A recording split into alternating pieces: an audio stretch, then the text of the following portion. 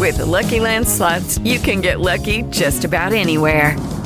This is your captain speaking. We've got clear runway and the weather's fine, but we're just going to circle up here a while and get lucky. No, nothing like that. It's just these cash prizes add up quick. So I suggest you sit back, keep your tray table upright, and start getting lucky.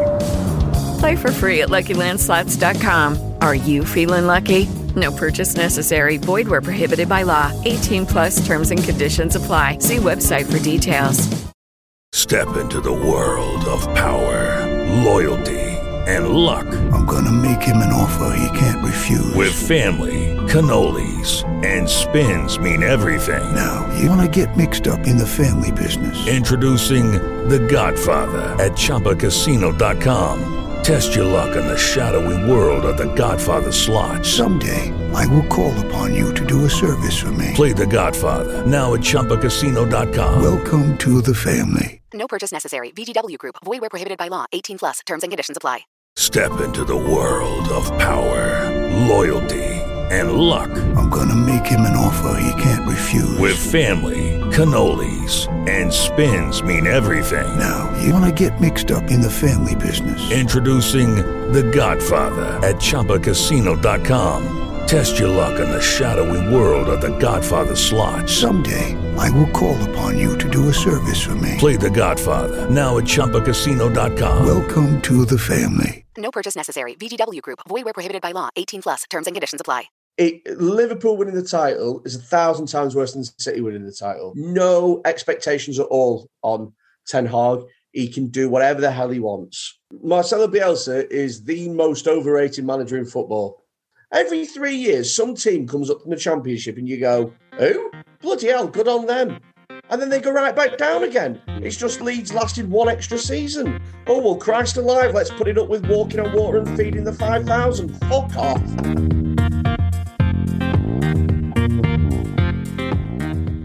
Hello, and welcome to episode 22 of Comedians Talking About Football. It's a Manchester United episode, but you'll be pleased to know that today's guest, this Red Devils fan, actually lives north of London. What a lovely change to the podcast. Today's guest is a comedian, obviously, and he's also co-host of the Dead Man Talking podcast that he does with Rob Mulholland.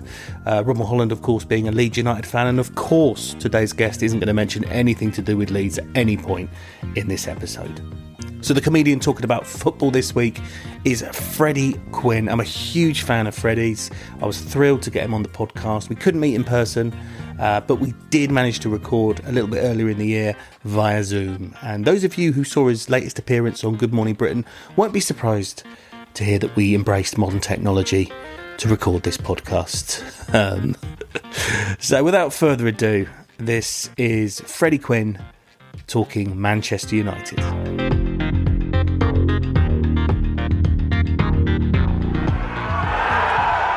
Football.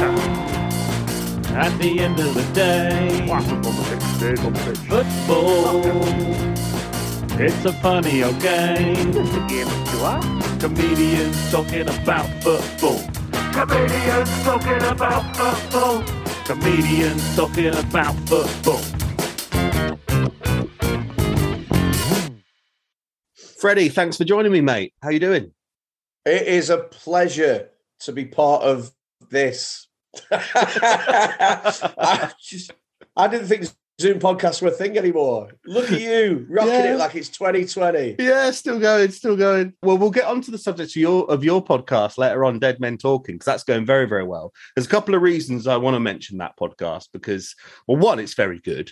And two, I was very surprised to see you recording it with Rob Mulholland. I only really know you and Rob Mulholland from your various debates, shall we say, in a private Facebook group that we're all in.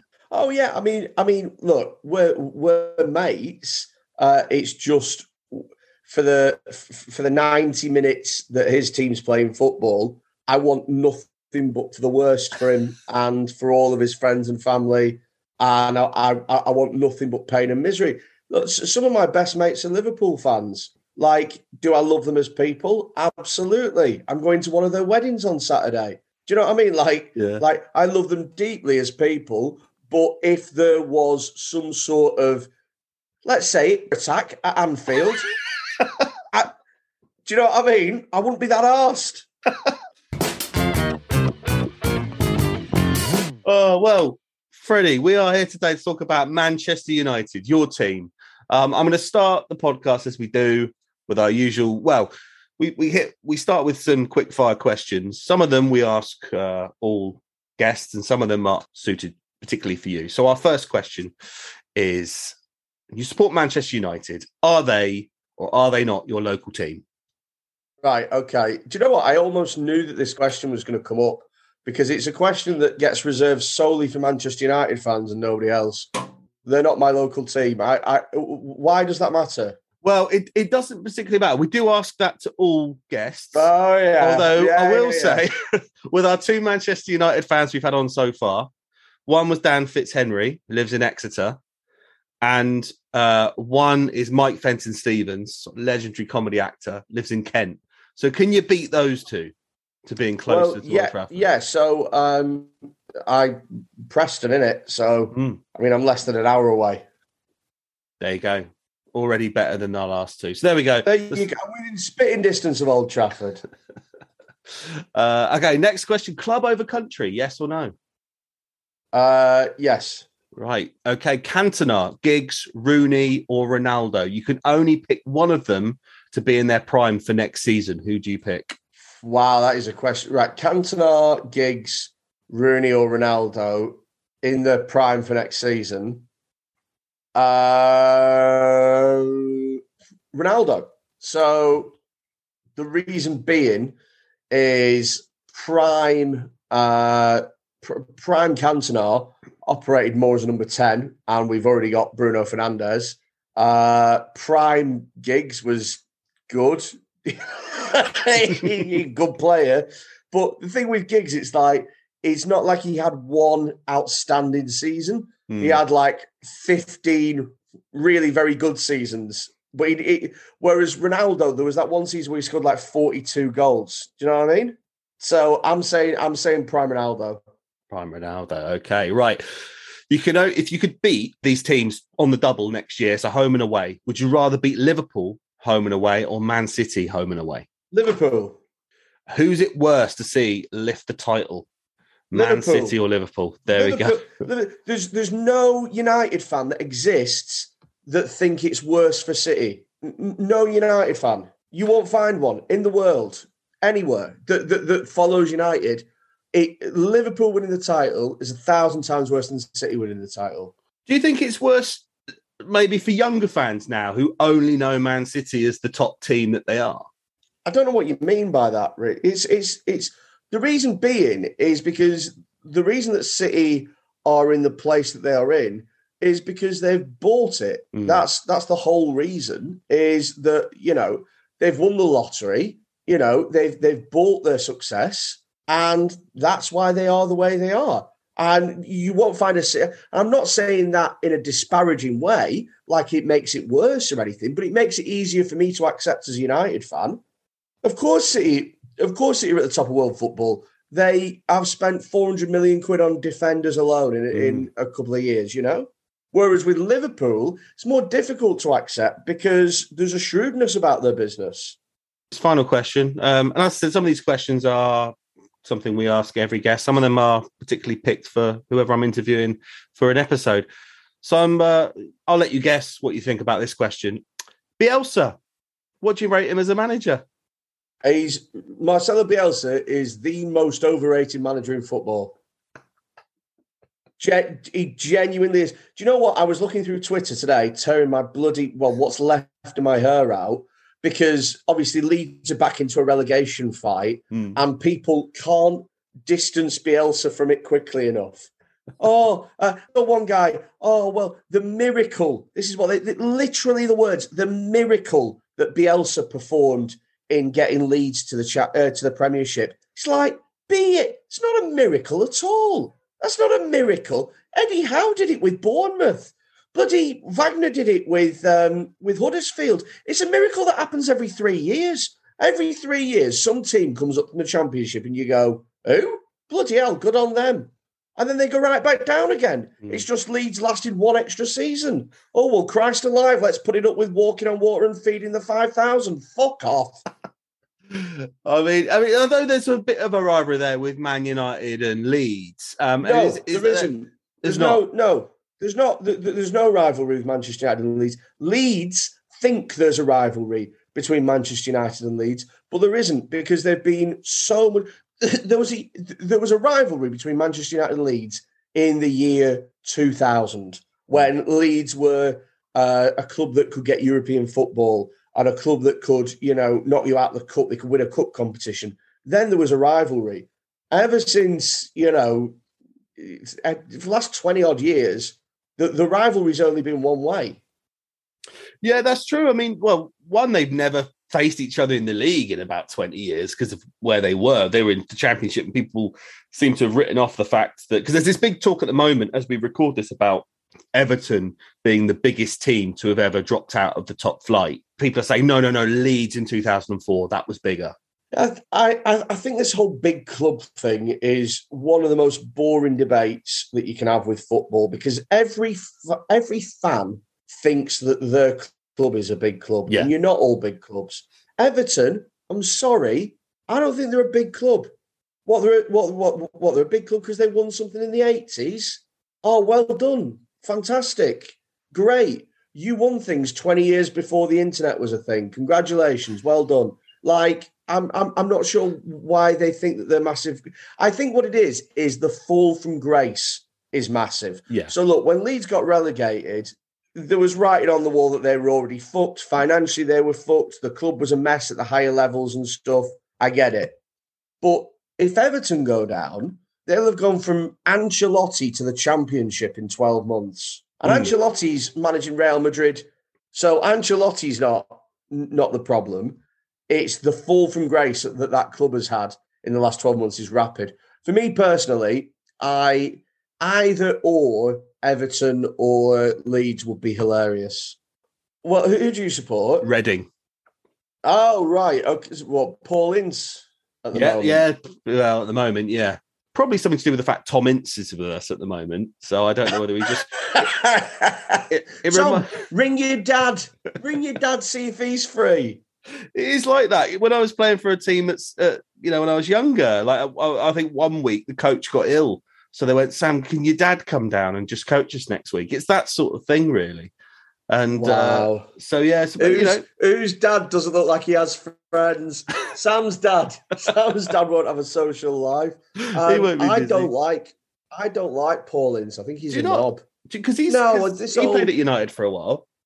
Yes, he did. Yeah, the governor. Yeah, and we got fucking battered 4-0 at the Nou Camp by Barcelona because the governor decided that he knew better than Ferguson and just did whatever the fuck he wanted on the pitch, and that was the end of him after that. So Manchester United, where did it all start for you, Freddie? What's your earliest memories of supporting the club? Well, I mean, I was my dad's a Man United fan, and my dad would watch football with me and obviously watch United, and so I just grew up watching United games, and that's sort of where it started. I remember getting tickets. My dad had sort of blagged tickets and have little sort of contacts and stuff. So when I was 10, 11, 12, 13, I was going to European nights and stuff like that. And yeah, I think it's natural to grow up supporting whichever club your dad supports. Yeah, I think that's true. And also, I suppose, like you said, so did you grow up in Preston? That was yeah. And Preston at the time were in like the third division. They were fucking dreadful. And so I suppose it makes sense. They're I'd count them as a local team, certainly. So who were the players who were around when you started going to games? Well, it was pretty much class of 92, to be honest with you. Coming through, because I mean, I was born in 88, and so when I was that age, they were just starting to your likes of your Scholes and your Beckhams and your Gary Nevilles and whatnot. It's Giggs and that, Nicky Butt, that sort of. I mean, I remember having a Man United calendar as well. And I remember having a Ryan Giggs poster as well that, now I look back on it, was probably meant for women. Like it was more of a. It wasn't Giggs scoring a great goal. It was more. Hey, he's quite a good looking lad, isn't he? But oh, I love that. I was born the same year as you, and I have the same memories of that team. I do think where you grew up really benefits you there, because I one of my sort of earliest memories of football. I got into football a little bit late, I guess, and so I really got into it around the 98-99 season, the treble winning season. Okay, yeah. Very, very. I mean, he was I think any football fan will remember that well. And I just remember, getting really into football then, making sure I watched the Champions League games, obviously all on the telly, any Premier League game I could. And then it was at the end of that, my dad decided, he likes he likes Beckham and Giggs and Solskjaer. So I think now is a good time to take him to what was then Division 3 Reading. He likes Beckham, he likes Solskjaer, he likes Giggs. So I'm sure he'll like the Madejski Stadium. Fucking hell. What could have been? So I guess one of your earliest memories would have been that treble winning season as well. Yeah, that's probably the first time I watched. It's probably the first time I can remember watching a game and remembering the game the whole way through. So I think that when you grow up watching United and watching football and stuff, and you watch it, but to have those sort of concrete memories, like you can remember, exactly how the match went. You can remember where you were, who you were with, whereabouts in your house you were watching it, or whatever. Yeah, that was. I mean, I remember that was the first game. I think I was watching it and I was stood up, and obviously, 1-0 down. I remember just sort of having every ounce of my being sort of wishing and willing United on. And then when they ended up winning, I honestly thought it was like a miracle at that age, and you think that, there's something magical in wanting something so much that it happens. I know what you mean. It was almost like a movie, like a really good film, and I suppose there was a feeling after that. I think I went off football a little bit after that, maybe because my dad started taking me to Reading games, but also because I thought, why aren't all football games like this? It was so brilliant. It was such an amazing final 2 minutes of that game. Incredible.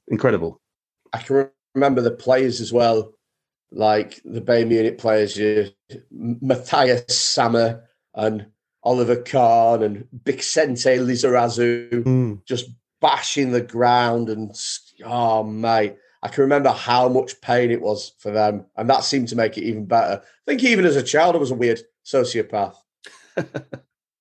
I love the story as well that, as they scored that equaliser, I think it wasn't Brian Kidd, that was Steve McLaren, of course, was the assistant manager.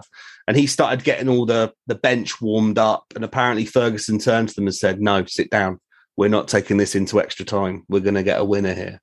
I think that's incredible. I mean, let's talk about Ferguson for a little bit, because obviously your earliest memories would have been the team under Alex Ferguson. As you got into football and you got older, he would have been there for. There was rumours at the time he was going to retire after the treble winning season, but he obviously stayed all the way up until 2013. What was it like for you as a fan when he left?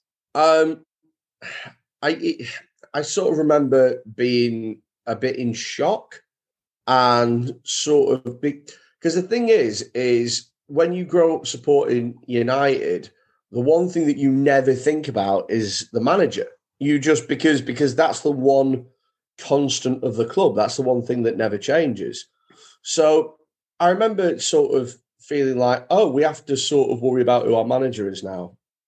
And it's a bit of a weird time. It almost sort of brought you back down to earth. It very much did feel like it was the closing of a chapter on United's history. And I remember chatting to a Liverpool mate of mine who said that's it. He said, that's it for United now. He said, you'll always come close, but you won't get there. And you'll come to learn eventually that it's the hope that kills you. And so eventually, one day, you'll just stop hoping. And I remember thinking at the time, what a load of bollocks. And now, nearly 10 years later, I'm like, fuck me, he was right. What were your thoughts when they brought in David Moyes? Was it disappointing for you? Did you have faith in him? And what about the managers who came after?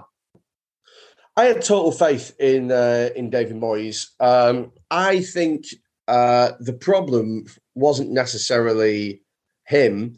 The problem was that it was a wholesale regime change. So, David Gill went as well. And so we had, all new sort of board and stuff.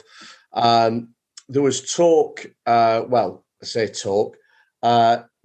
Ferguson famously left David Moyes a present in the form of Thiago, who was ready to sign for United.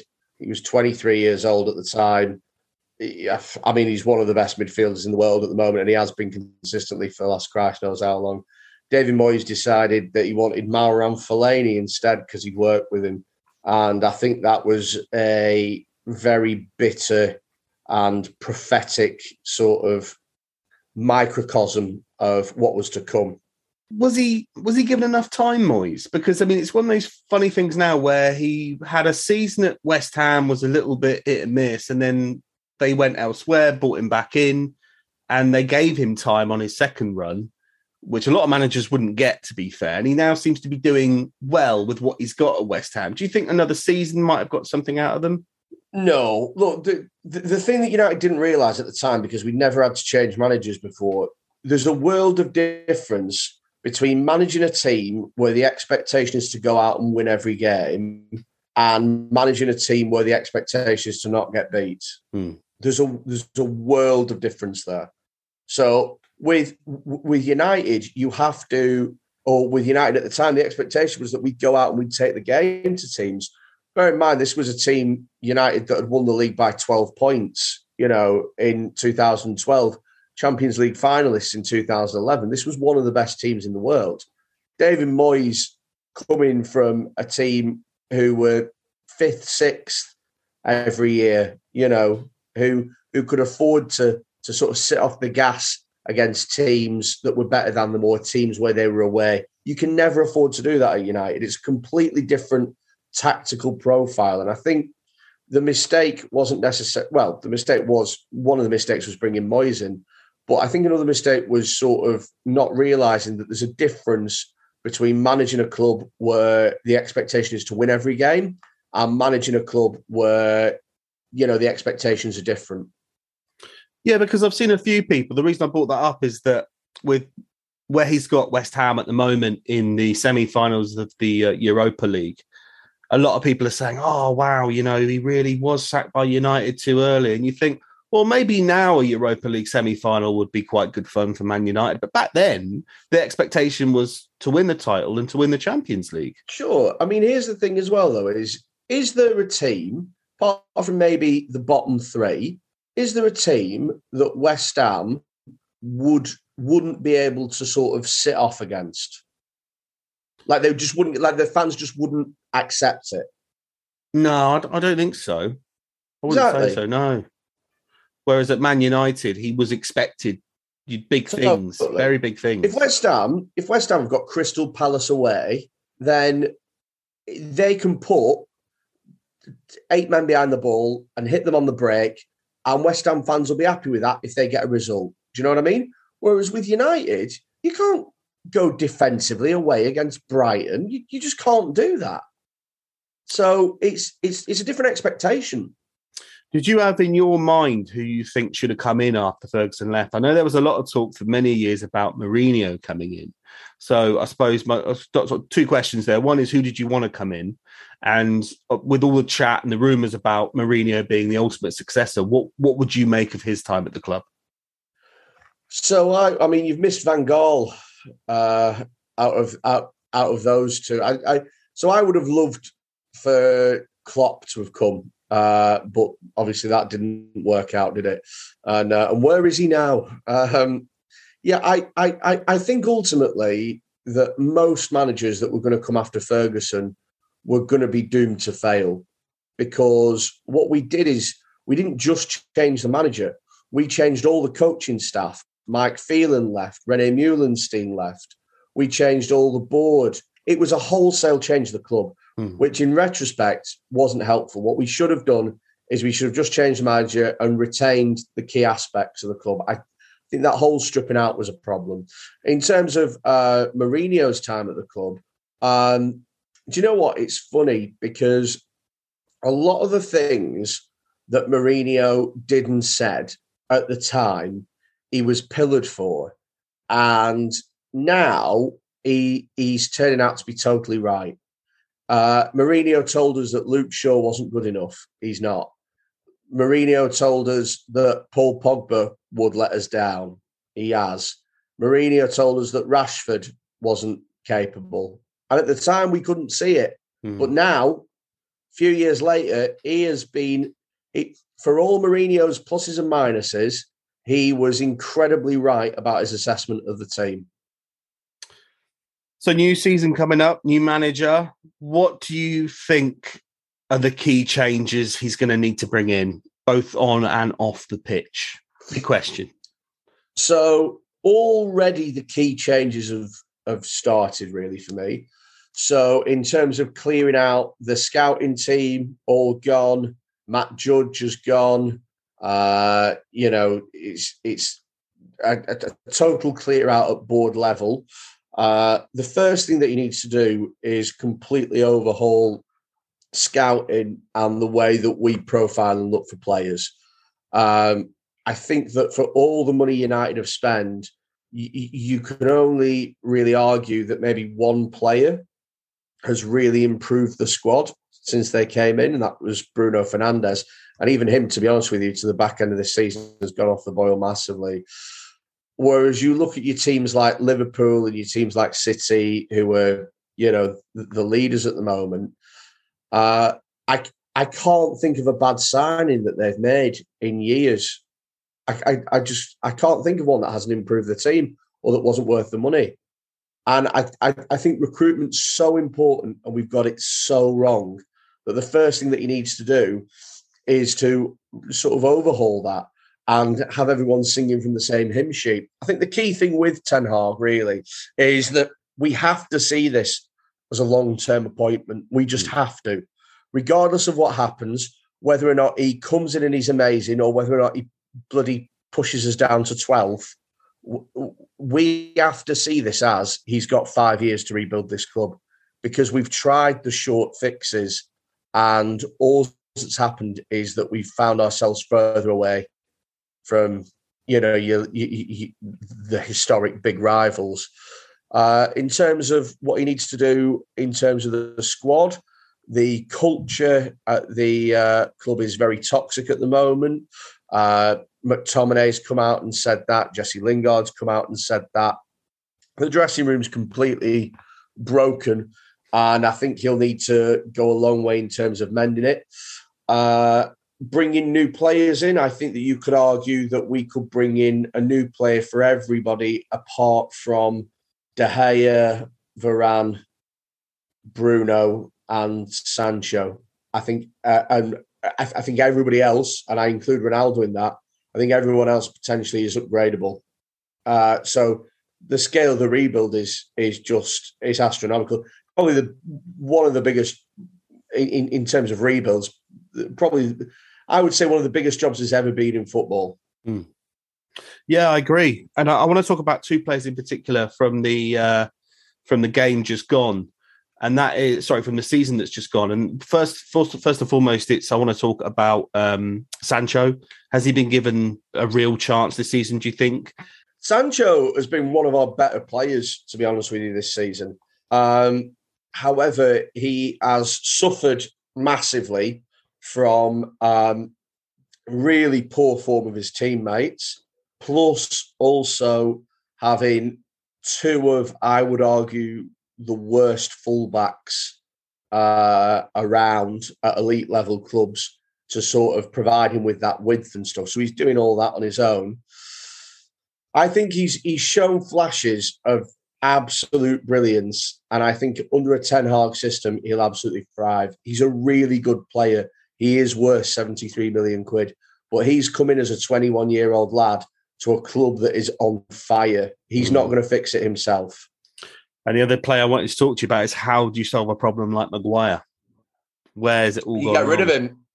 I mean, the thing about Maguire, which I find strange, is that he had a bit of a struggle when he arrived at the club. You know, that's fair enough. And then I felt he had a really good Euros. I felt in the Euros he did very, very well. He did, but you have to remember that you have to remember that England play a very different system to United. And Maguire's main weakness is that he's incredibly slow. He's astronomically, he's very, very slow, which is why he likes to play off the front foot so much and try and win the ball high up and early. And if you're playing, I mean, in the Euros, we played a narrow back three of sort of like a 3-4-3, if you like, of Stones, Maguire and Kyle Walker. Now, Kyle Walker is one of the fastest, most athletic players in football at the moment, not just in the England team. And I think that allowed Maguire to sort of, you know, it kind of papered over the cracks of Maguire's physical limitations. But at United, you know, Telles isn't particularly quick. Wan-Bissaka's not particularly quick. Varane's pretty fast, but he keeps getting himself injured and stuff. Lindelof's not rapid, and Eric Bailly's absolutely mental. There's no one to sort of paper over the cracks of his deficiencies.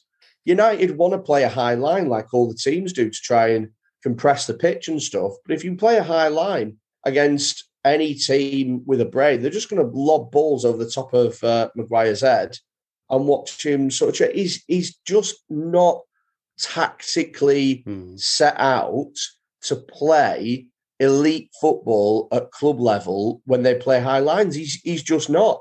If you put Maguire in a team like, do you know what, I was going to say Leicester then. What an Harry that would be. Tell you what, stick with the West Ham theme. If Maguire was at West Ham, he'd look great because he'd sit on the edge of his box and he'd head balls away all day. But when you are required to defend higher up the pitch, you just can't do that. Now, it's a shame, really, because he used to be so comfortable on the ball, but it honestly looks like his confidence has so completely deteriorated to the point now where he's a total liability. And of course, teams take advantage of that because they aggressively press him more than they would. And that just, you know, it becomes a self-fulfilling cycle because he makes more mistakes, he gets pressed more, he makes more mistakes, he gets pressed more, you know. You made a really good point there, Freddie, I think, about it being one of the biggest jobs in football next season, the rebuild. Being honest, what is your realistic expectations for next season? None. Zero. Zilch. I'm trying to get this across to as many United fans as I can. No expectations for 3 years. Nothing. Let him do, as long as he doesn't relegate us, let him do whatever he wants. Because he has to have that time to do what he wants. And if we finish 10th, I don't care. I literally don't care. Because at the moment, all that's stopping us from finishing 10th it doesn't make a difference to me if we finish 10th next season or in 3 seasons' time. Do you know what I mean? And we're going down that downward trajectory at the moment. So I'd rather bring somebody in, and if he messes it up, he messes it up, but knowing that we're there for long term.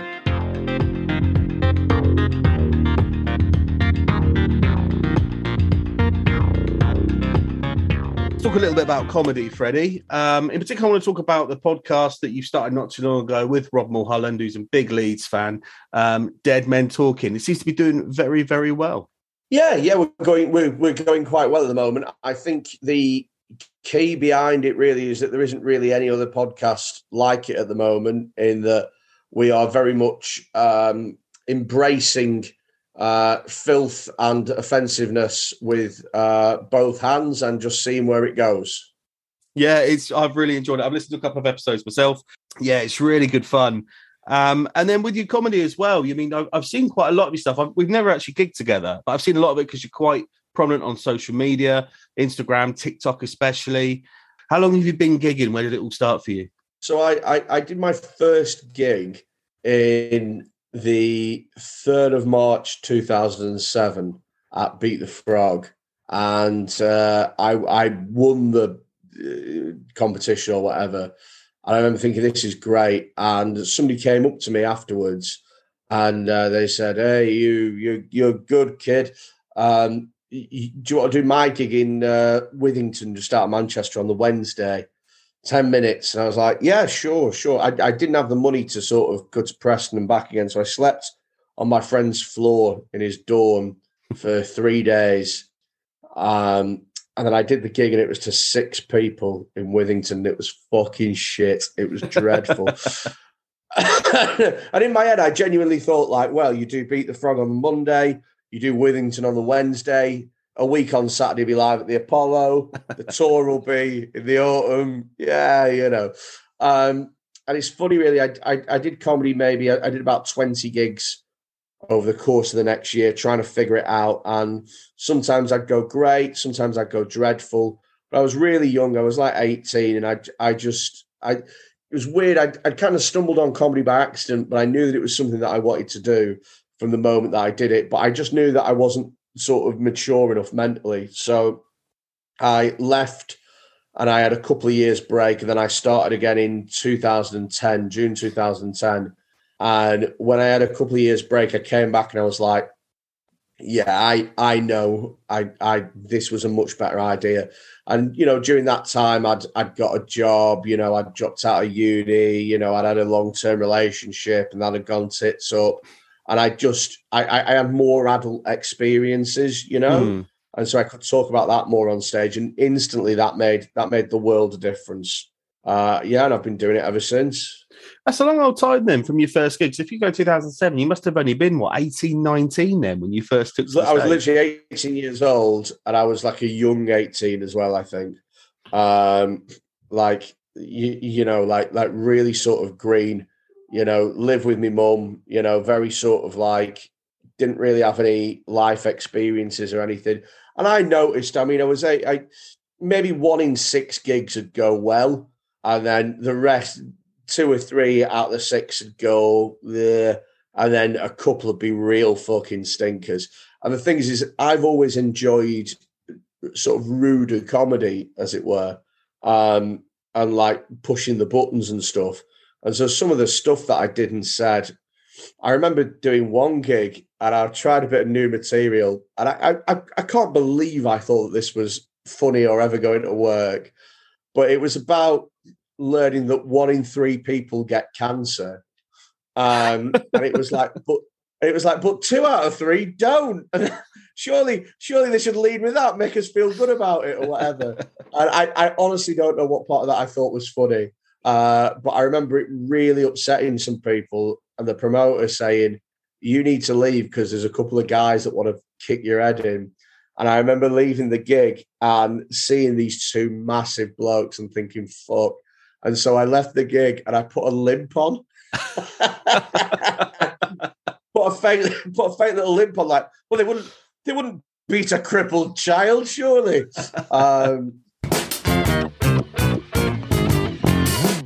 I'm really interested to hear your fantasy 5-a-side Manchester United team. Now, of course, as always, it isn't just, we don't want the best players. We don't want necessarily the Man United legends. I want 5 players that mean something to you. And this team will, hopefully, we think, end up being a bit of a kind of a cult 5-a-side Manchester United squad. So who have you got in your team? I'm going with 5 players that have pissed me off watching them more than anyone else.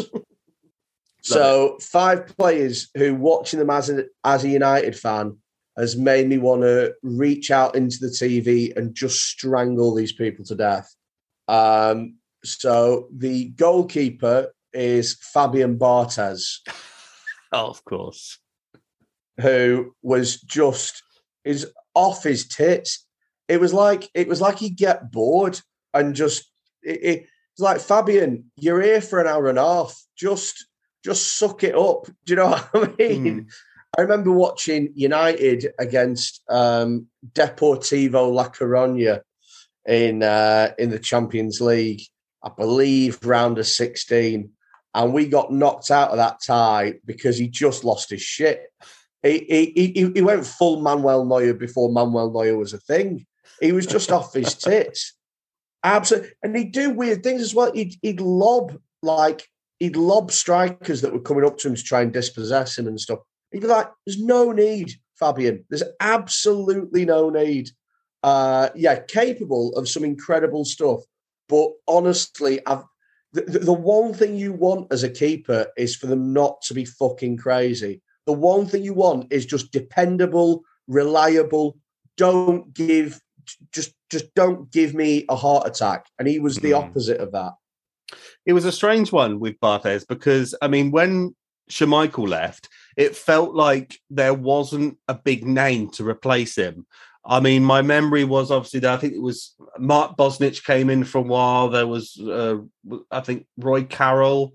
And also there was another player, I can't remember his name, but he just was sort of only known in his history at Man United for letting the ball go between his legs. He was wearing joggers or something. Massimo Taibi. That's it. That's the name. I thought it was Taibi, something like that. Yeah, we got over like £1 million and he played twice. I think as well, Tim Howard was playing for us around that time as well. Of course, yeah, Tim Howard, I forget that. And then when Barthez came in, it was like, right, at last, a world-class keeper coming in. I actually think Barthez was before Tim Howard and Roy Carroll. If my memory serves, it went Schmeichel and then pretty much Barthez. But I'd love to know if there was anyone in between. I can't think. If it was probably just that Tiabi, someone like that. But it seemed like it was at last a decent replacement for Schmeichel. And it was just, I mean, I'm not saying he's known, in history, in the history of football, he is a good keeper. He's remembered as a great keeper. But they're just endless videos of him with howlers, him coming out the time he called offside and just stood there and allowed them to carry on playing and score. He was a bizarre player. You're absolutely right. And that's an excellent first pick for your team. So that's your goalkeeper cover. Who else we got in there? Yeah, so I had to check them because it was driving me insane. He was signed as a replacement for Peter Schmeichel. He was part of the World Cup winning side in 1998. Yeah, for France. So he was signed as a replacement. Do you know what? To be honest with you, there's a lot of Schmeichel-esque qualities about him in that he was kind of off his tits, So our one defender in this five-a-side team is Alexander Butzner. Oh, okay. It's not a name I've not heard for a long time. But so we bought him off some Dutch team. Do you know what I mean? And he genuinely looked like he had won a competition to be there. I think he came from Vitesse, but he came, I believe, under the Van Gaal era. And I honestly, knowing United as I know in terms of how they recruit them, I honestly think that somebody thought, well, he's Dutch. And then that was as much as they thought. He was absolutely fucking dreadful. He was dreadful. I honestly don't think that he even realised that he was playing for United. He was meant to go to Southampton, but then we came in at the last minute and took him. No idea. Yeah, I mean, that's a name genuinely I would have forgotten. So that's who you're relying your whole defence on, Alexander. That's who I'm relying my whole defence on, because I've never he's one of those players who, in my life, you watch him and you so it's sort of like watching him as a player is sort of like when you watch a puppy do a shit on a rug. In that there's blinding anger, but at the same time you go, well, he doesn't know any better, and it's so rare that I've ever sort of had that with you. Usually United sign players and you go, well, he's just shit. Every once in a while you'll get yourself a Gabriel Obertan or something like that. But it's a rarity. And I can't think of many more defenders that we had up until that point that were just unfathomably shit. And I've no idea why we signed them. It was such a weird time as well, because it was the Louis van Gaal era. That was kind of when he was trying to rebuild the squad. bringing in some quite big names. They might have been past it at that point, but certainly bringing in names. And that was a strange one. I don't remember seeing him play much, but man, that was crazy. Look at who. So he played. He had 13 appearances for United in 2 years, right? 13 appearances. Oh, no, sorry. He had, in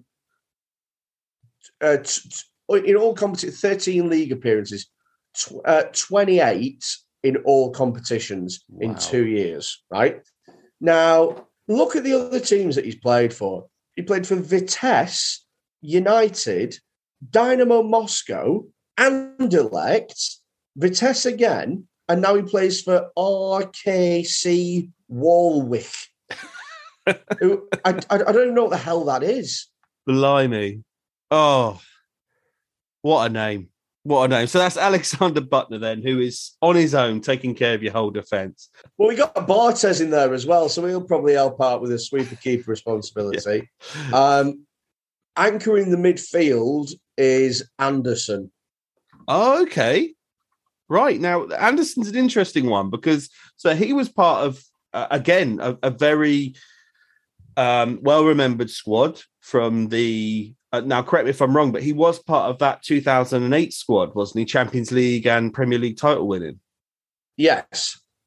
Yeah. In fact, I would think that he'd be part of the 2009 finalists and the 2011 finalists as well. I don't think he left till Van Gaal came in. Right. Okay. I'd have to check. And the reason that I want Anderson is because in the spirit of players that have just made me want to wring their bloody necks, he is the opposite of Alexander Butner in that Butner was fucking dreadful, but you had a feeling like he couldn't be any better than what he was doing. Like he physically couldn't do any better. Anderson is one of the most talented football players I've ever seen. And there are so many reports of training sessions that he ran on his own as a 20-year-old kid. He's a former Golden Boy winner. He is an incredibly talented player who just had an okay career at United because he was fat as fuck and just loved partying. And that in itself is somehow more frustrating, where you go, for the love of God, can you just eat less burgers? Why is that not a problem? You're a professional athlete, you fat fuck. Just try for a decade and you'll be set for life. Do this at 40. Do this shit at 40. Yeah, there's so many reports of him, just his attitude was just done. And it's a shame because, like I say, so talented. Do you know what? I'm looking up now, seeing what he looks like. He actually looks in better condition now that he's joined this. I don't know when this was from, but it's ex-Man United midfielder Anderson joins Turkish second-tier club. He actually looks, I think, in better shape now than he did back then. Oh, fuck off. Really? Yeah. Where's this from? Of course, Brazilian player. Joined Adana Demisora. And this is from, when was this? This is 2018. So things might have changed since then. He might have had a lockdown, might have chilled and had some...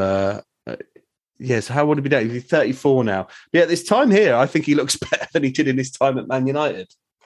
Well, I mean, I sort of, when he joined the club, he was this skinny kid who had so much bags of ability, so many, he was so talented with the ball at his feet. He was somebody who could really do everything. He great passer of the ball, had great vision. He had a calmness about him. He was great in a tackle. But also, he could take players on for fun. He was everything you'd want in a midfielder, and yet his career just went okay, and it could have gone. I honestly believe that Anderson could have been, if he'd have had the work ethic of Ronaldo, he would be talked about as one of the best players that we've ever seen in the Premier League. I do remember when he signed. You're absolutely right. There was a big hype around it because there weren't many Brazilian players in the Premier League back then. And for a Brazilian player to come to to Man United, it's back then when a Brazilian played, go, ooh, Brazil. Well, this is going to be exciting. And there was a big hype around him. And then still seeing him years later, going, it's him, still going, still there. Well, I mean, he's a former Golden Boy winner as well. And obviously, in fact, he won the Golden Boy in 2008. So and that's quite late on, really, when he was already... I wouldn't have said he was necessarily a first-team player back then either. He was kind of bringing him on 65 minutes in. He would have been like a youth player, but he would have been like... He would have been insanely good. He would have been insanely good. Like, it's just... It's so frustrating with ones like that, players like that, where you... It's not even like as well. It's not even like they were just sort of like, it's not even like they were flops.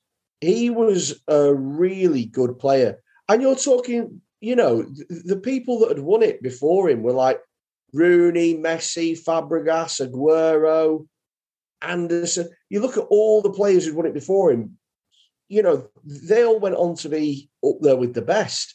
He was really, I think, the first flop, And I think you've got to say that it's just so frustrating to watch a player with all that ability only reach a third of what he could have done. Yeah. It's one of those things as well, because I suppose being part of the squad, he still collected his medals. He can still say, Premier League titles, Champions League. What more do you want? But I know what you mean. He could have been that good. I mean, he wasn't a bad player by any means, but he could have been the talisman. He could have been the team that we built everybody around. Yeah. Especially in his position. So that's we got Barthez, we got Butner, we've got Anderson, we've got two more players. Who you got for us, Freddie? We're going to go with Alexis Sanchez. Okay, Sanchez, he's in. Honestly, I'm still waiting for the player that I thought we were going to get when we signed him. Unbelievable. We signed a player that was one of the best players in the Premier League for the last 3 years. And the second that he turned up at Old Trafford, do you know what it's like? Have you ever seen the Disney film Hercules? I have actually. Yeah. When Hercules makes a deal with the devil, the devil Hades, bloody, and he loses his powers for 24 hours. Yeah. And he just turns shit. That I feel like that's what happened with Sanchez. Like, he made a deal where he said, I'll go to Old Trafford and earn 600 grand a week. And they went, but we're going to turn you shit. And he went, yeah, no problem at all. It was like getting a player who would, and the things that he was famous for, the tenacity, the running around and stuff, just didn't bother. And then every once in a while, he'd do something fucking class. He'd a pass or like a goal or just even a run that just let you know that the old player was still trapped in there somewhere. Oh God! But he was maddening to watch. Absolutely infuriating. People forget, I think, how big his signing was. It was huge when he came over from Arsenal. He'd had such an amazing career there. I think people thought it was going to be... I mean, I suppose some comparisons were made about when Van Persie came over, but I suppose Van Persie's... Maybe his best days were behind him then, but he still came in enough to do enough and to win win a title with them. But Sanchez was the top of his game. It was almost like he's not even in his prime yet. And it felt like this is the old Man United now, picking up players like Cantona, like Roy Keane before they've hit their pinnacle. So it was so exciting to bring him in, but then just nothing at all. Nothing. There were a couple of really good performances, remember an FA Cup semi-final against Tottenham where he was exceptional. But by and large, it was just like he didn't want to be there. And it was it's so frustrating to watch because, again, you know that there's a great player locked in there somewhere. Because I've seen him for 3 years and you don't turn shit overnight. Yeah. I'm still wondering what the hell happened to him. Yeah. It's very strange. It was a very strange situation to the point where I almost feel like his bad time at Man United affected his Arsenal legacy.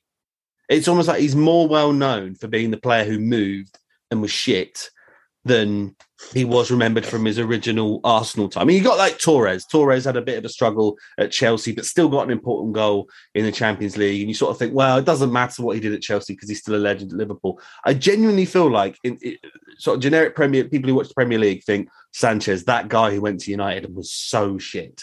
So shit. Yeah. And the thing is he ran the Premier League for 3 years. Yeah. He ran it. He was one of the best players. 20 goal a season striker, minimum, in an Arsenal team that were fucking poo. So we've got I'm sure if as you've said, it's a team of players who frustrate you, and I'm sure every Man United fan would agree with Sanchez. But who's your final addition to this fantasy five-a-side cult-like team? It was a toss-up between Radamel Falcao and Cavani, but I think I'm going to go with Cavani. Right, okay, Cavani. That's interesting because I feel like he had quite a good season, either the season before, as in this is what frustrates me about it. Yeah. He is constantly crippled. He's just, honestly, the guy can play about 50, 60 minutes and then he's done.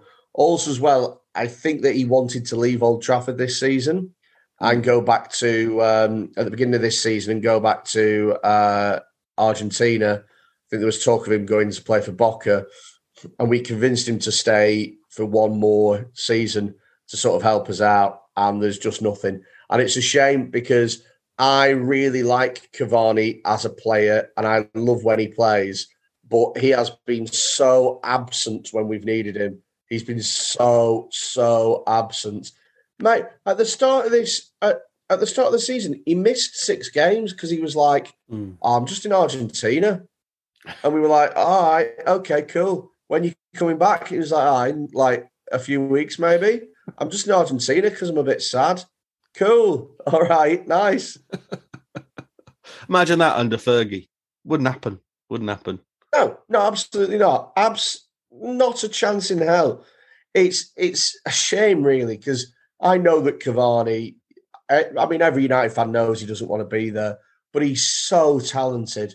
Oh, my God. I would love to have seen Cavani at Old Trafford when Cavani was 30. I would have loved to have seen it because he has just got, he's just got an instinct unlike anybody else. He can finish with both feet. He can head. He runs. He works his socks off. But his body's just fucked, and he don't want to live in England no more. And he sure as hell doesn't want to play for us. And that's what almost makes it so. His one good season as well was in lockdown, so he couldn't even really hear an Old Trafford crowd. Yeah, that's true. That's when it was. It was the lockdown 2019-2020 season. So that's your team then, Freddie, a team who have frustrated you over your year supporting them. We've got Fabian Barthez, Alexander Butner, we've got Anderson, we've got Sanchez and Cavani. And because it's a team that particularly annoy you, I'm going to ask you one more question. That is, if you could give them any manager, and that's a Man United manager in your time supporting them who's frustrated the hell out of you, who would you make manager of that team? Oh, wow. I was going to give it to Paul Pogba in a managerial role. Just to see what he could... Who's the manager that's frustrating me the most?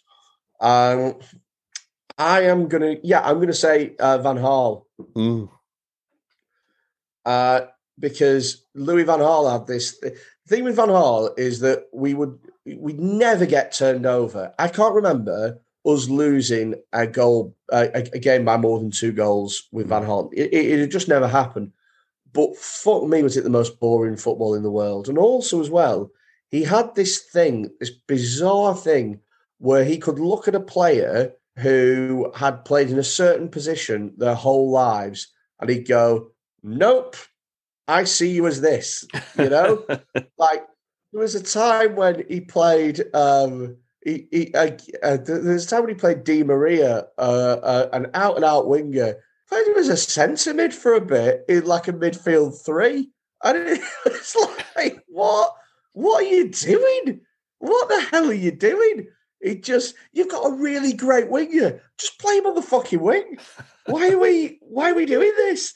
So yeah, I'd have Van Gaal. And Van Gaal would probably play some mad formation. He'd probably play Sanchez as a wing back or something like that. Yeah, that'd be my five-a-side team. Love it. Absolutely love it, Freddie. And it's a great way to end. Thank you so much for coming on the podcast, mate. Really, really appreciate it.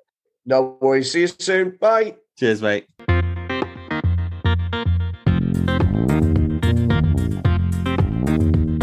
Thanks again to Freddie for coming on the podcast. What an honour to have him on. Do find him on social media. He's very easy to find. He's got the same handle across everything, apparently. He's TikTok, Instagram, Twitter. It's at Freddie with a Y, Quinn, Quinne.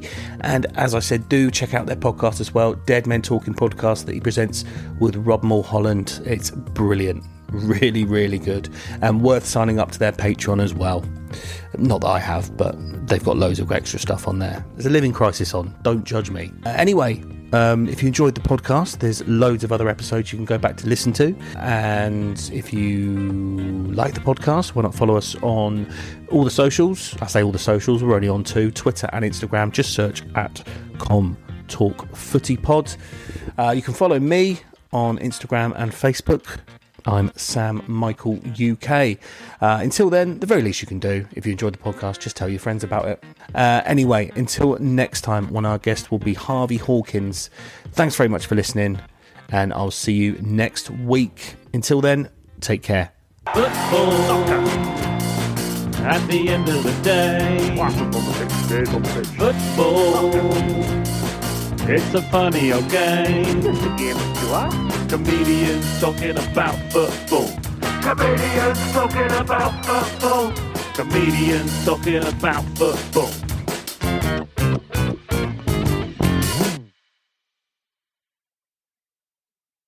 Sports Social Podcast Network.